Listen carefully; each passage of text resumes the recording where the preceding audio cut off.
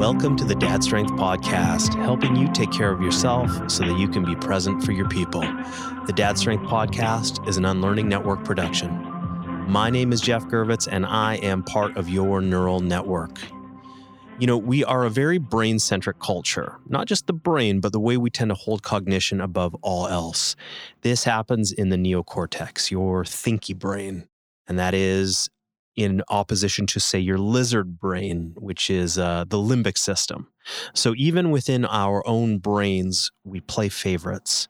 We love the heart, which is kind of a workhorse, a power center. The lungs are its tag team partner. And then attention and discussion go way down from there. Tell me if I'm wrong, but most people really couldn't give you more than a sentence or two on the liver or the pancreas and the gallbladder, the tonsils, the appendix. Just toss those suckers out, right? They can just go out and nobody notices or cares. So it's kind of the same deal on the cellular level.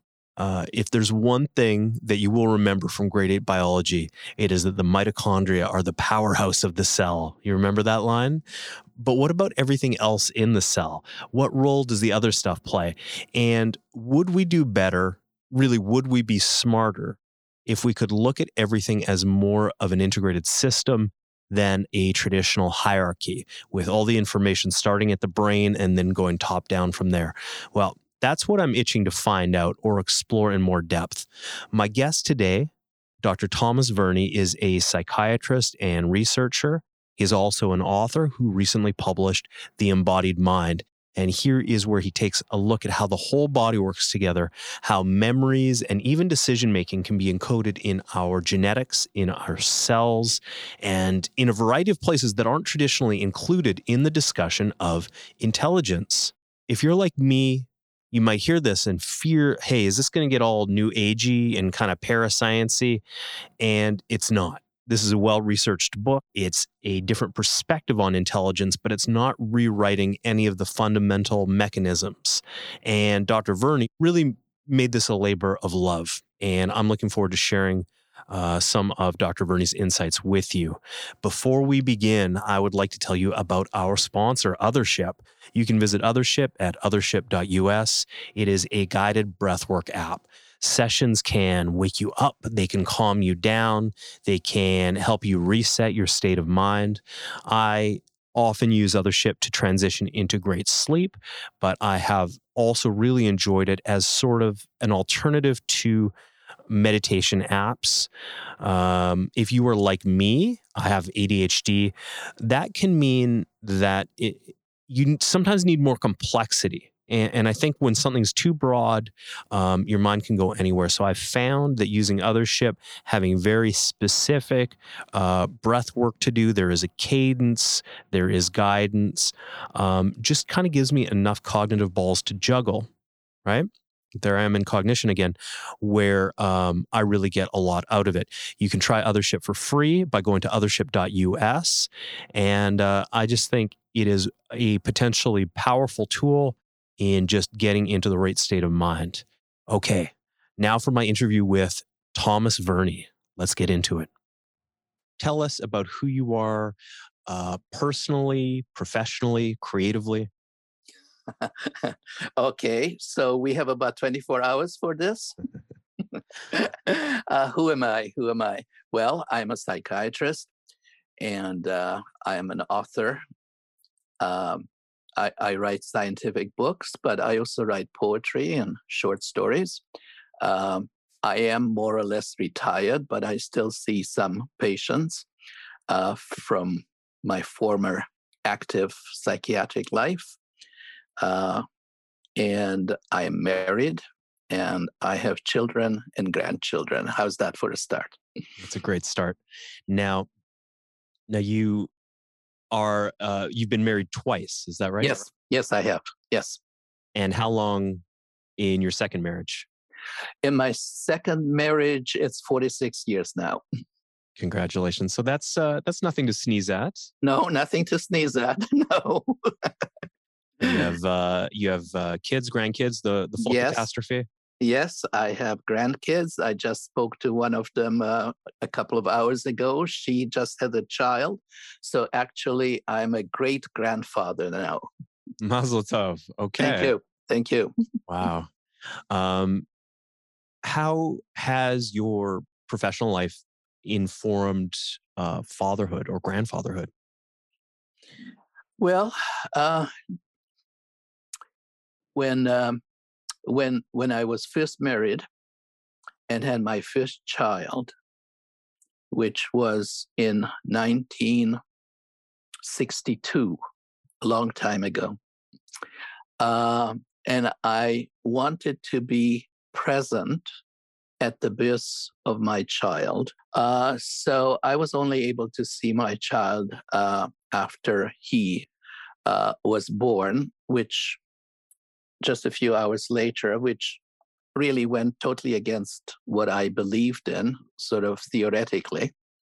But what could I do? That was 1962. Looking back, I wish my relationship with my first wife would have been better, because then my relationship to the children would have been better. But the relationship was rocky. There was not a kind of division of roles in terms of like who's responsible for the children. It was not like an equal kind of a balance. And so I was not fully involved in parenting my boys as I would have liked to. And that is a painful uh, realization and message for me to carry through my life, that I was not somehow, I was not mature enough, really, not strong enough, not mature enough to assert myself. I was not then the kind of father I would have liked to have been.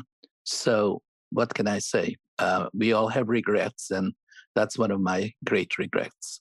On the other hand, my relationship with my stepchildren is terrific. And again, a lot of that is due both to my second wife, Sandra, and the fact that I have learned a lot. And also, I have become more of a man um, in the classic sense of the word. What does that mean to you to be a man? Well, essentially, a good man is like a good woman, and vice versa. Caring, kind, compassionate, uh, intelligent, um cultured, taking an interest in your fellow beings, taking an interest in society. Those are the things I think that a good person stands for. And and I don't see much difference, between men and women in those essential qualities. I asked because we were chatting before, and Robert Bly, he, Hmm. how would we describe him? He was, I mean, in the 90s, I guess there were guys going into forests and banging drums, but at the heart of this, like before the cliches, was I think a pretty earnest attempt to kind of rediscover masculinity. And you said that you've Yes. done, yeah. Yes, yes, there was, and it was good, and it was necessary. Then I think it was necessary. It was the rise of feminism, and men didn't know sort of how to fit into this new culture.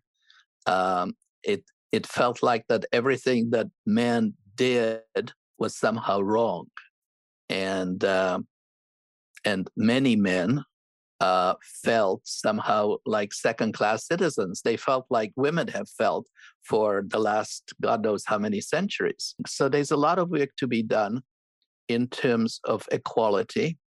And I think that's where the men's movement also came in, because a lot of men felt that they were being blamed for all kinds of things that they had nothing to do with. Yeah, this is a common tension. We see this in different places where people have sort of inherited a system, Yeah, and it's not your fault, but it is your responsibility. yeah, that's a good one. Yes, yes, yes. And definitely, I'm sure that people like you and I are doing our best to correct to correct that, to somehow make it better, to improve things for everybody. Yeah, I think one of the places people are struggling is, to take care of someone else is not to negate who you are as a group, right? Whether we Mm-hmm. want to break that down by gender, Mm-hmm. or ideas of race or whatever else, Mm-hmm. but people do get stuck on that. People do get stuck on it. That's right.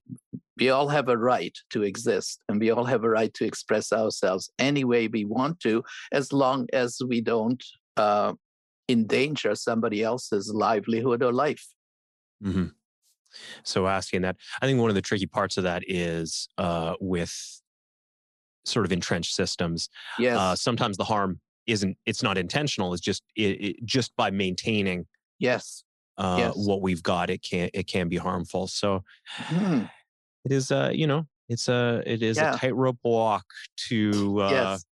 to do right. I think to be a good person. Yeah. If I can segue into my book I from wish you there. would. Yeah, please. This idea that at the head of the clan is a man, right? We so often use the word head to indicate like this hierarchical system that that men have established in society for God knows how many centuries.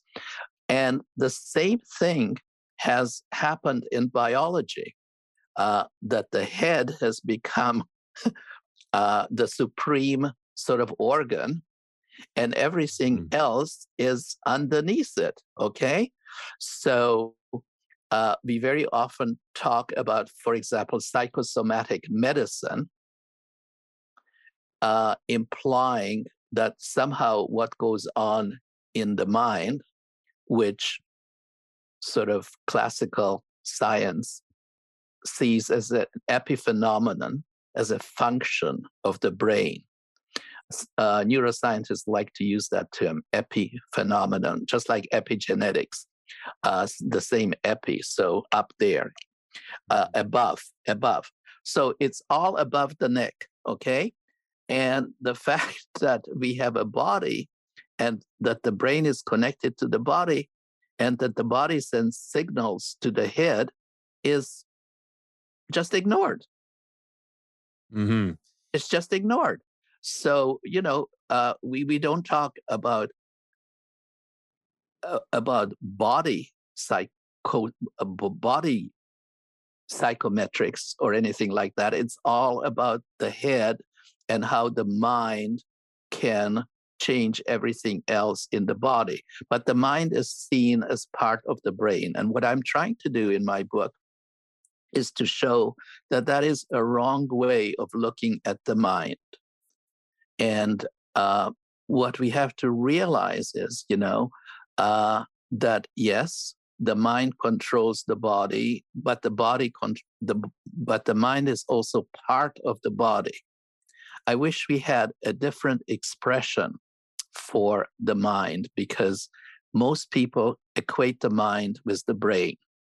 And what I'm trying to show, and we have discussed before we started, that everything in my book is based on research. And it's all studies that have been published at the very top universities in the United States, Canada, and the rest of the world. It's all based on solid science. And that science shows, that every cell, every tissue, every organ in the body contributes to the mind. It contributes to the way we think. May I give you an example? Please. So I love the study. I mean, there are many studies, like I've said, in my book, but the one, I have a few favorite ones. And the one that I really love is a Harvard study that divided 84 hotel maids into two groups. One group was told that the work they do is good exercise and satisfies the Surgeon General's recommendations for an active lifestyle. This information was the equivalent of a placebo because it wasn't true. The other group, control group, was not given this information. And although actual behavior did not change, the hotel maids worked just as hard as they did before. 4 weeks after the start of the experiment, the informed group perceived themselves as getting significantly more exercise than before. And this is really the interesting part. Compared to the control group, the ones that thought that they were exercising showed a decrease in body weight, blood pressure, body fat, waist to hip ratio, and body mass index. The women in the experimental group did not work harder than the controls, but their belief system actually changed the way their bodies functioned. So that is a beautiful little study on how the mind can make a huge difference in the body. But by the same token, the body can do the same to the mind. But again, by mind, I mean the total mind, the connected mind, not the enskulled brain mind, but the bodied mind. Mm-hmm. We're getting information from all over the place. There is a rich network. Exactly. You said it beautifully. There's a rich network. And it's all about networking, which people nowadays should have no trouble understanding. It's sort of like a body wide web. And so, for example, do you play chess? I do. Good. So do I. I've played chess since I was 9 years old. I love playing chess. All right. I'm gonna reach out to you. Okay. About playing some games. Yeah, by all means, let's do that. So chess masters, like just recently, for example, there was a world championship that you may be aware of.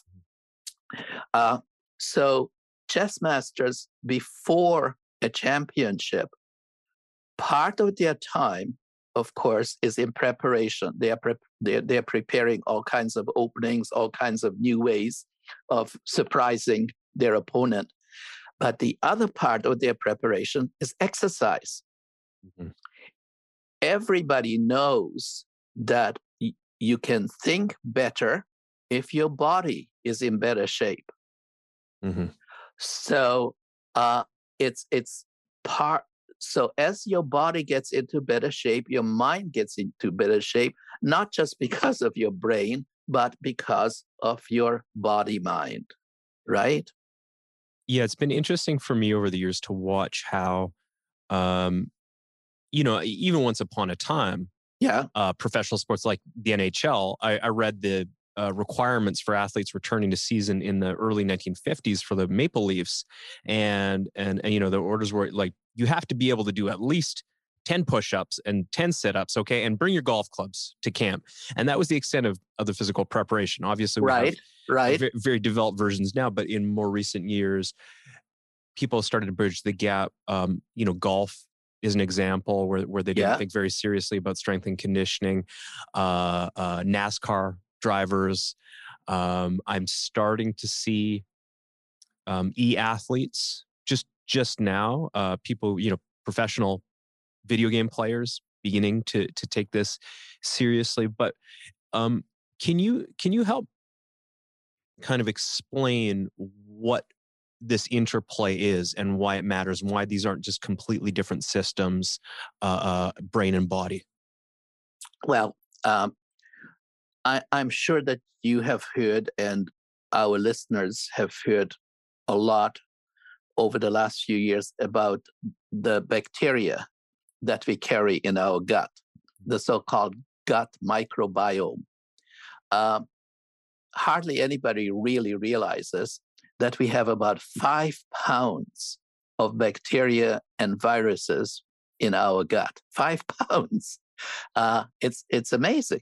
It's absolutely amazing. Mm-hmm. And most of them are very, very beneficial. And these gut microbiome send constantly signals to the brain. And they produce all kinds of substances which go into the blood, and through the blood, they go to the brain. They also send signals through the vagus nerve, which is the 10th cranial nerve. Mm-hmm. Very, very important nerve, because it connects the heart and the gut and the brain. So it goes from the brain to the heart, and it goes to the gut. So this is incredibly important because the gut then communicates with the heart. So when, for example, we get upset, the heart starts pounding faster. Mm-hmm. And there is a lot of research to show that the gut microbiome has a lot to do with depression. It even contributes to Alzheimer's disease, depending on what kind of bacteria we carry. There has been research done on sociability, interestingly enough. I mean, it's the last thing that I would think of, but I have the research on that, which shows that people who are more social, who interact with people like you do, just from the few 10 minutes that I spent with you before we started, saying hello and goodbye to God knows how many people. So, people who have good interpersonal relationships have a different gut microbiome from people who are isolated and lonely.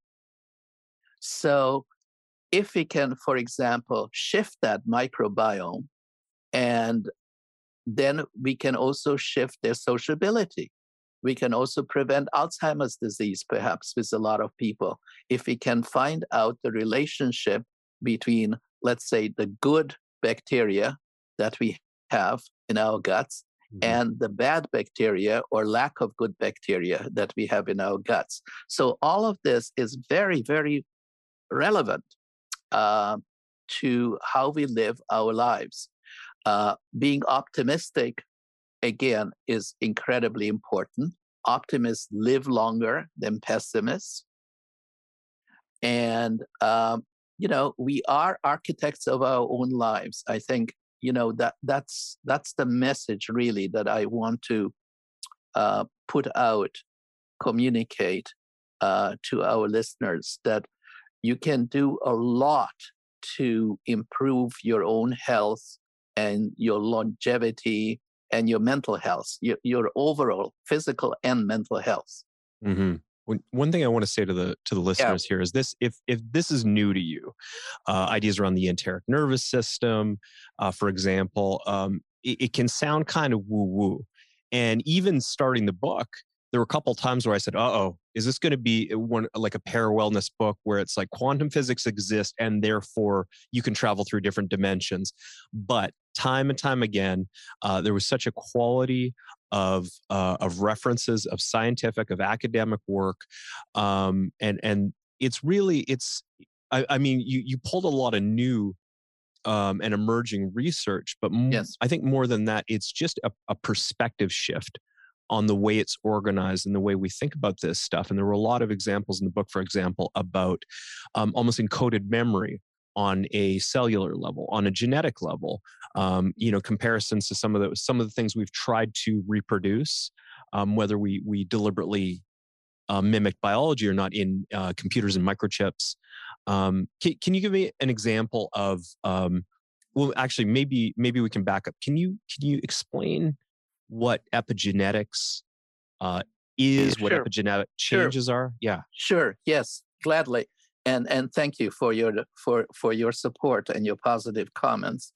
In the past, probably up to about 30 years ago, people thought that your genes are your destiny. You're born with a certain number of genes in a certain way, and they will more or less, it's like the hardwiring of your computer. This is all that computer can do. Then, about 30 years ago, and gradually over the last 3 decades, it was discovered that the genome, which is sort of all the genes that we have, that actually only a very small part of the genome actually contains genes. And the rest of it, because scientists being what they are, refer to it as junk DNA. Junk DNA. because they did not understand it. And anything we don't understand is junk. Well, it turns out that that's not junk at all. It turns out that a lot of the uh, lot of the chemicals, the what shall we call them? The proteins there, much of the material, much of the material on the genome really has to do with switches. And in scientific language, they're called acetyl groups. And so many of these switches have to do with the environment. And according to what the environment is for that person, some of those switches turn genes on and some of them will turn them off. And so the genes don't change, but their activity changes. Mm-hmm. So it's just imagine a switch, an electrical switch in your room, and when you switch it on, the light comes on. Except that the switches that we have on our genome are very, very finely calibrated. So some of the genes might be just a little bit active. Some of them might be very active. So there's a whole spectrum of activity. But the fact is that that so-called junk DNA, it really consists of acetyl and methyl groups. And the methyl group turns the genes off, and the acetyl group turns the genes on. And so really, everything depends on the environment. So when I was talking, let's say, about the maids in New York, the Harvard study, what happens is that their expectations, which also applies to the placebo effect, by the way, or to hypnosis, or 100 different things, their environment will affect the switches, either them turning on or off. And so we are no longer believe that genes are your destiny. Genes are just the beginning. They are the hardwiring of the brain, but then the environment is the software. And so what you put into your computer will really guide and control what your computer can do, right? And so also, of course, we can get problems with the software, and we can develop a problem in the software, and then the computer or that particular software doesn't work. And it's the same thing with our brain and bodies. So what epigenetics has allowed to do, if I may just spend one more minute on it, what epigenetics has allowed us to do is to be more in charge of our lives than before. So it's no longer the genes over which we have no control. I mean, we were just born with them. We had no choice. We didn't say to our father, I want gene number A and 9 and 21B, right? You were just given that. But then what you do with it, that's, whether you exercise in your gym or not, that will make a difference. I wasn't even consulted with on my name and the spelling, so right. I didn't get a call on the genes. But I think when I first started learning about epigenetics, I almost felt a little, sad or overwhelmed in the sense of, if there were stresses in early childhood, for example, okay, no, so because of environment, maybe that shifted the way I am. And then I began to realize, and one of the things your book really got me thinking about was, humans are nothing if not adaptable. And in the same way, these can be turned on, or we can adapt to stresses. And I definitely want to get into chronic effects of stress with you. We can also reverse that. We can engineer our thoughts, our attitudes, our environments. Yes. And one of the things that I think about with for example, the hotel study Yes. is, I'm fond of saying things are incremental until they're exponential, and a lot of small changes. And I think if you feel like you're sort of separate, a lot of people, their professional lives kind of feel like, I just have to do this. It's separate from who I am or how I want to live my life. And when you begin to say, oh, okay, well, there's an alignment here. I do want to exercise more. I do want to move more. And it turns out that I have all these opportunities in my working life. I can imagine. Now I'm just kind of pontificating here, but I No, can go ahead. imagine. The hotel maids would say, okay, well maybe they were a little more enthusiastic about certain movements. They were a little quicker to make an extra trip up a flight of stairs, for example.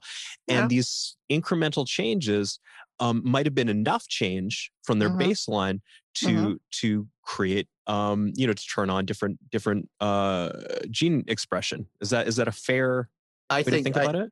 I think that's fair, and by itself, I think it would put into question, at least into question, not necessarily contradicted, but certainly put into question the results of that study.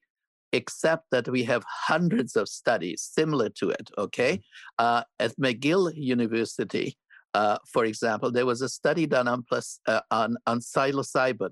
Very interesting study. I don't know whether you've heard of it or not, but there were a group of young students, and they were going to have a psilocybin party.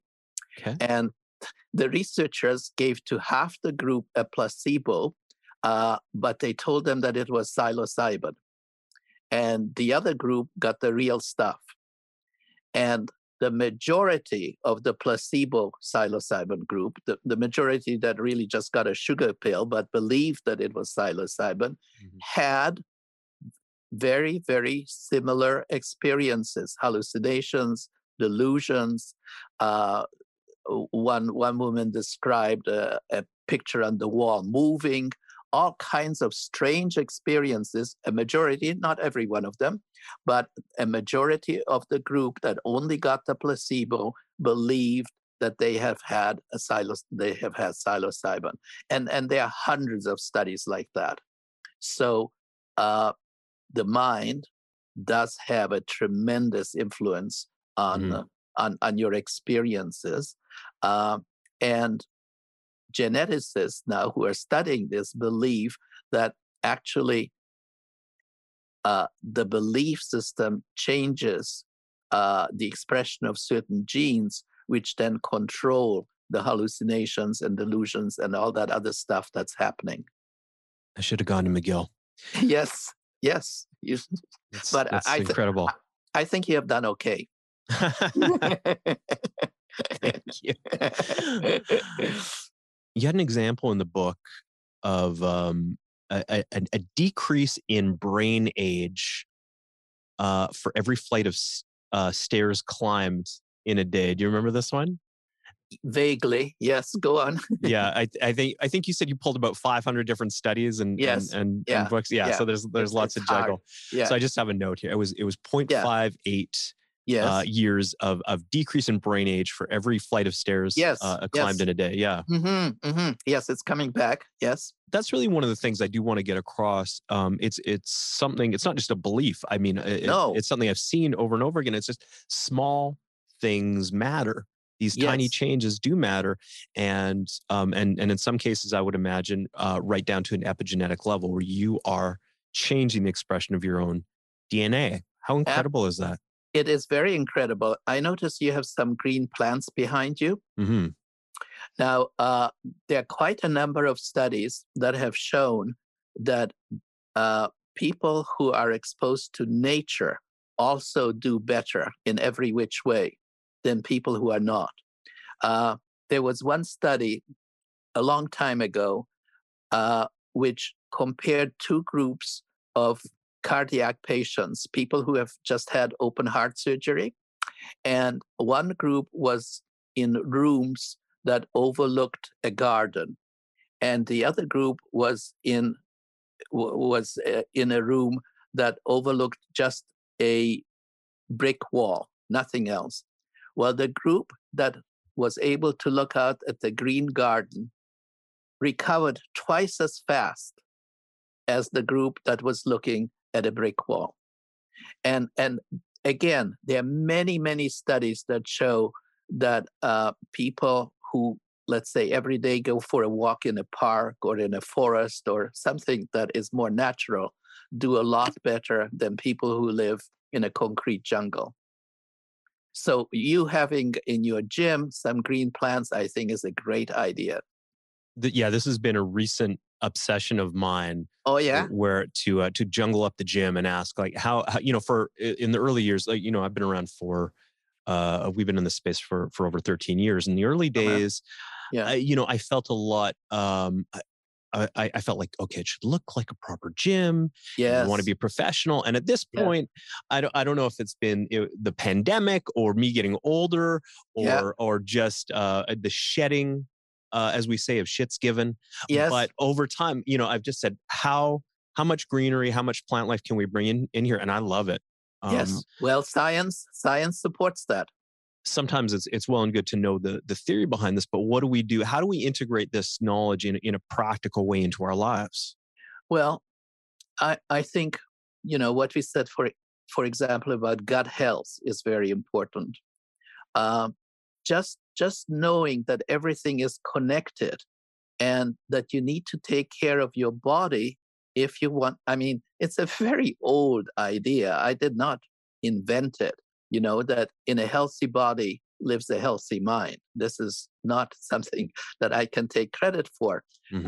What I do take credit for is to support it with scientific data so that it's not just like an old wives' saying or something we inherited from Homer or whatever. Hmm. Hmm. Yeah, the ancient Greeks knew they weren't. This isn't a Yeah, new no, idea, like you said. Yeah. no, yeah, it's not a new idea. But, science has become the new religion. And whereas people believed whatever, they were taught in their churches or equivalent uh, houses of worship was, the word of God. Nowadays, we believe in science more than we believe in religion. And so science has become, our new religion. And so I'm preaching the new religion. Yeah, well, I mean, there are ardent scientific atheists as well. Yes, yes, Right now, we're balancing that, yes, which is tough. That's a thing we've spoken about. yeah. Um, But just to come back to your question, because I did mhm, not completely answer it. please.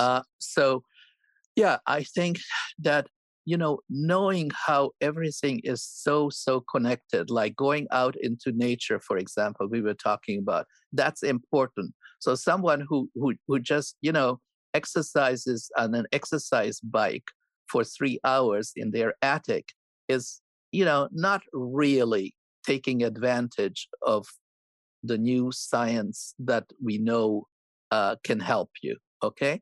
I mean, obviously, that is a good thing to do, but it's not enough. Okay. You have to take care of your body in many different ways.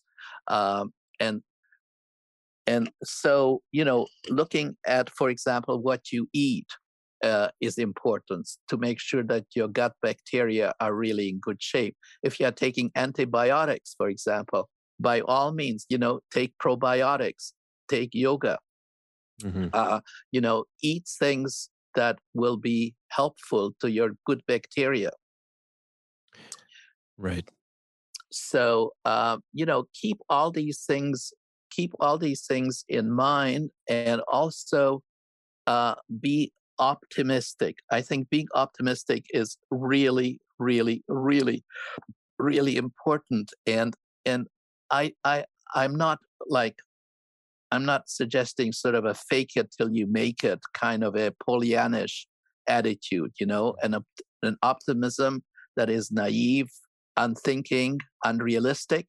It has to be grounded in what you're actually doing.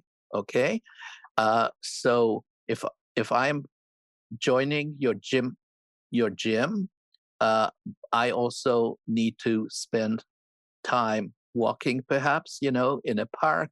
I also need to spend time in social relationships, in caring about other people.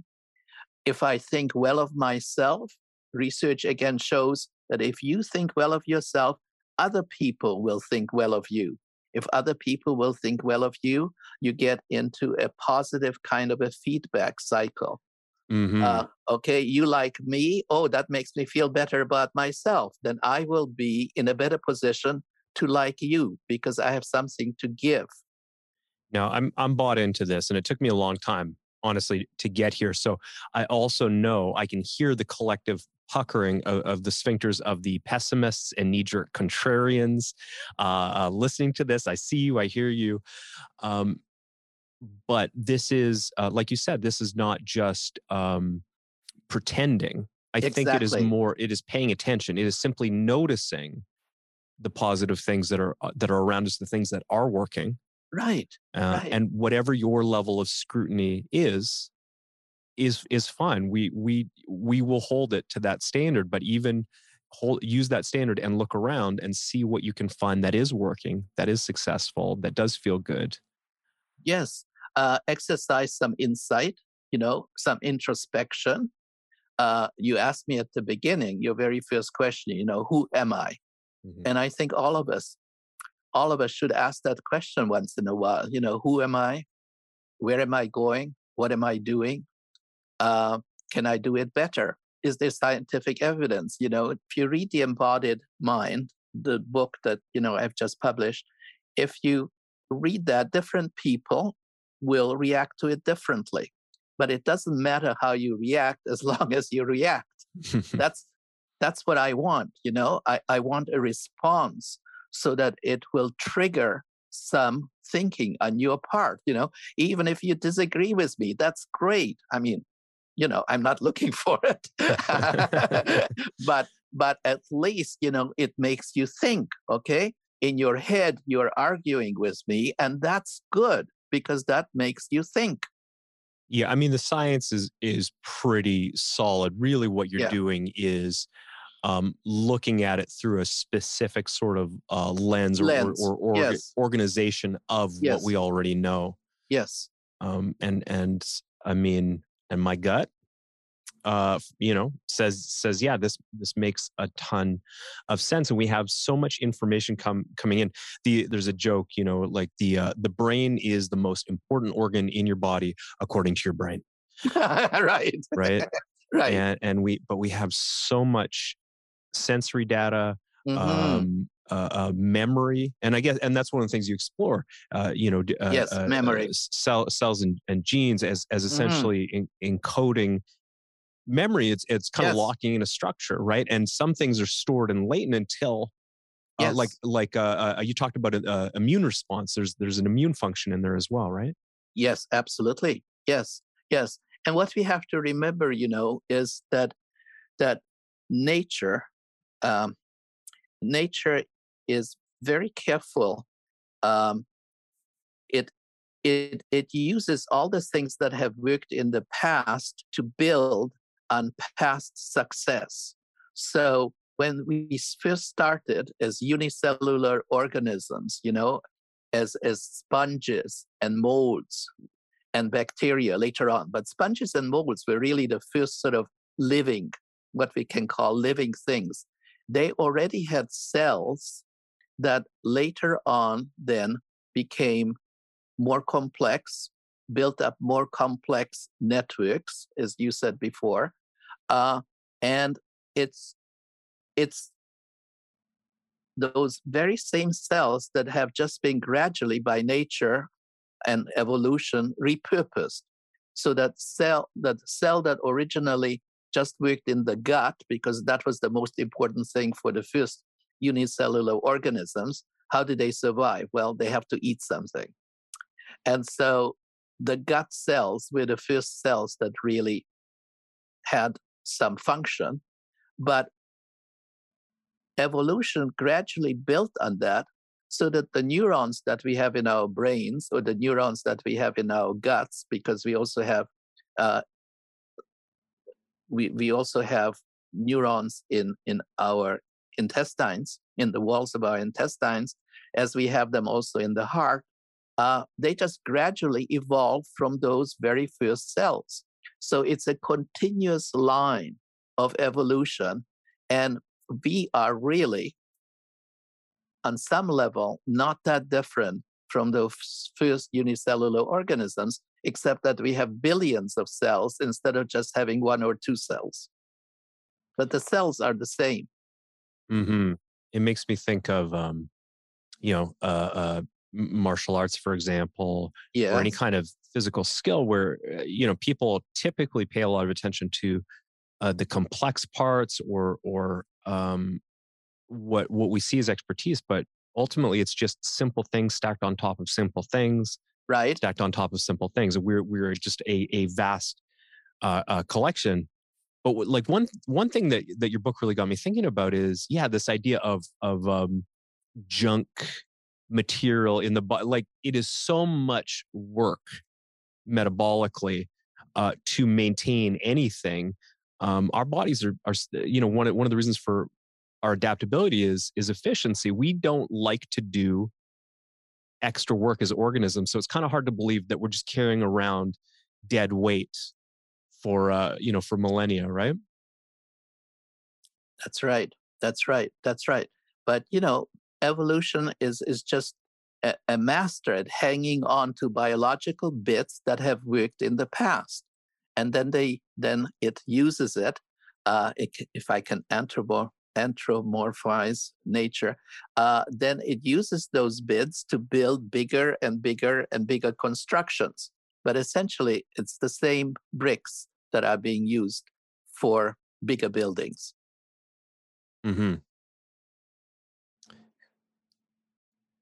Yeah. Gosh. Okay. We've covered a lot. Yes, we have, Covered a lot. and it's been really enjoyable talking to you because you have obviously thought a lot about these issues, and you have your own ideas. And I really, honestly, God, I just enjoy talking with you. Well, likewise, I really, I'm so glad I discovered your book, Thank you. and you were very, you're very amiable and generous with your time in terms of coming on. And I'm going to take you up on that, Chess. He's gonna kick my ass in case anybody's wondering. But I would love to Sure, we can do it. play with you. Okay. Okay. Well, thank you so much. Thank you. And I look forward to speaking with you more. And the name of the book is? And the name of the book, good lineup, is, oh my gosh, The Embodied Brain. The Embodied Brain. Brain. I knew it in my gut. The Embodied Brain. Through, you said it was Pegasus Press? Press? Yes, but available everywhere. And I will point out that at the end of every chapter are practical takeaways. So this isn't just theory. This is it's a robust body of science, but it is ultimately designed to be used. Thank you. Thank you very much for the interview. I enjoyed it. Thank you so much. Take care. Well, this concludes my interview with Dr. Thomas Verny, who is a sweet man, is a fellow Canadian, and I think he has hit on a not a perspective, but an organization of the science and the understanding of what is going on in a way that is really helpful. When I think about skill, and that's the thing I think about a lot, I realize that there is no technique, there is no skill that doesn't stand on the shoulders of 1,000 physiological processes. So if you just imagine, for example, I was watching a video yesterday of a cameraman, of a videographer for the NBA, and he's following the athletes as they move up and down the court, and he is tracking these shots with incredible precision.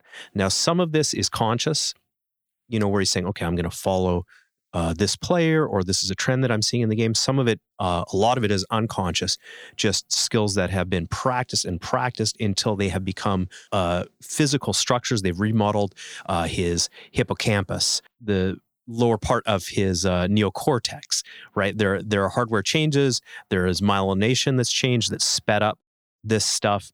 That's all happening. And meanwhile, he's walking down the court.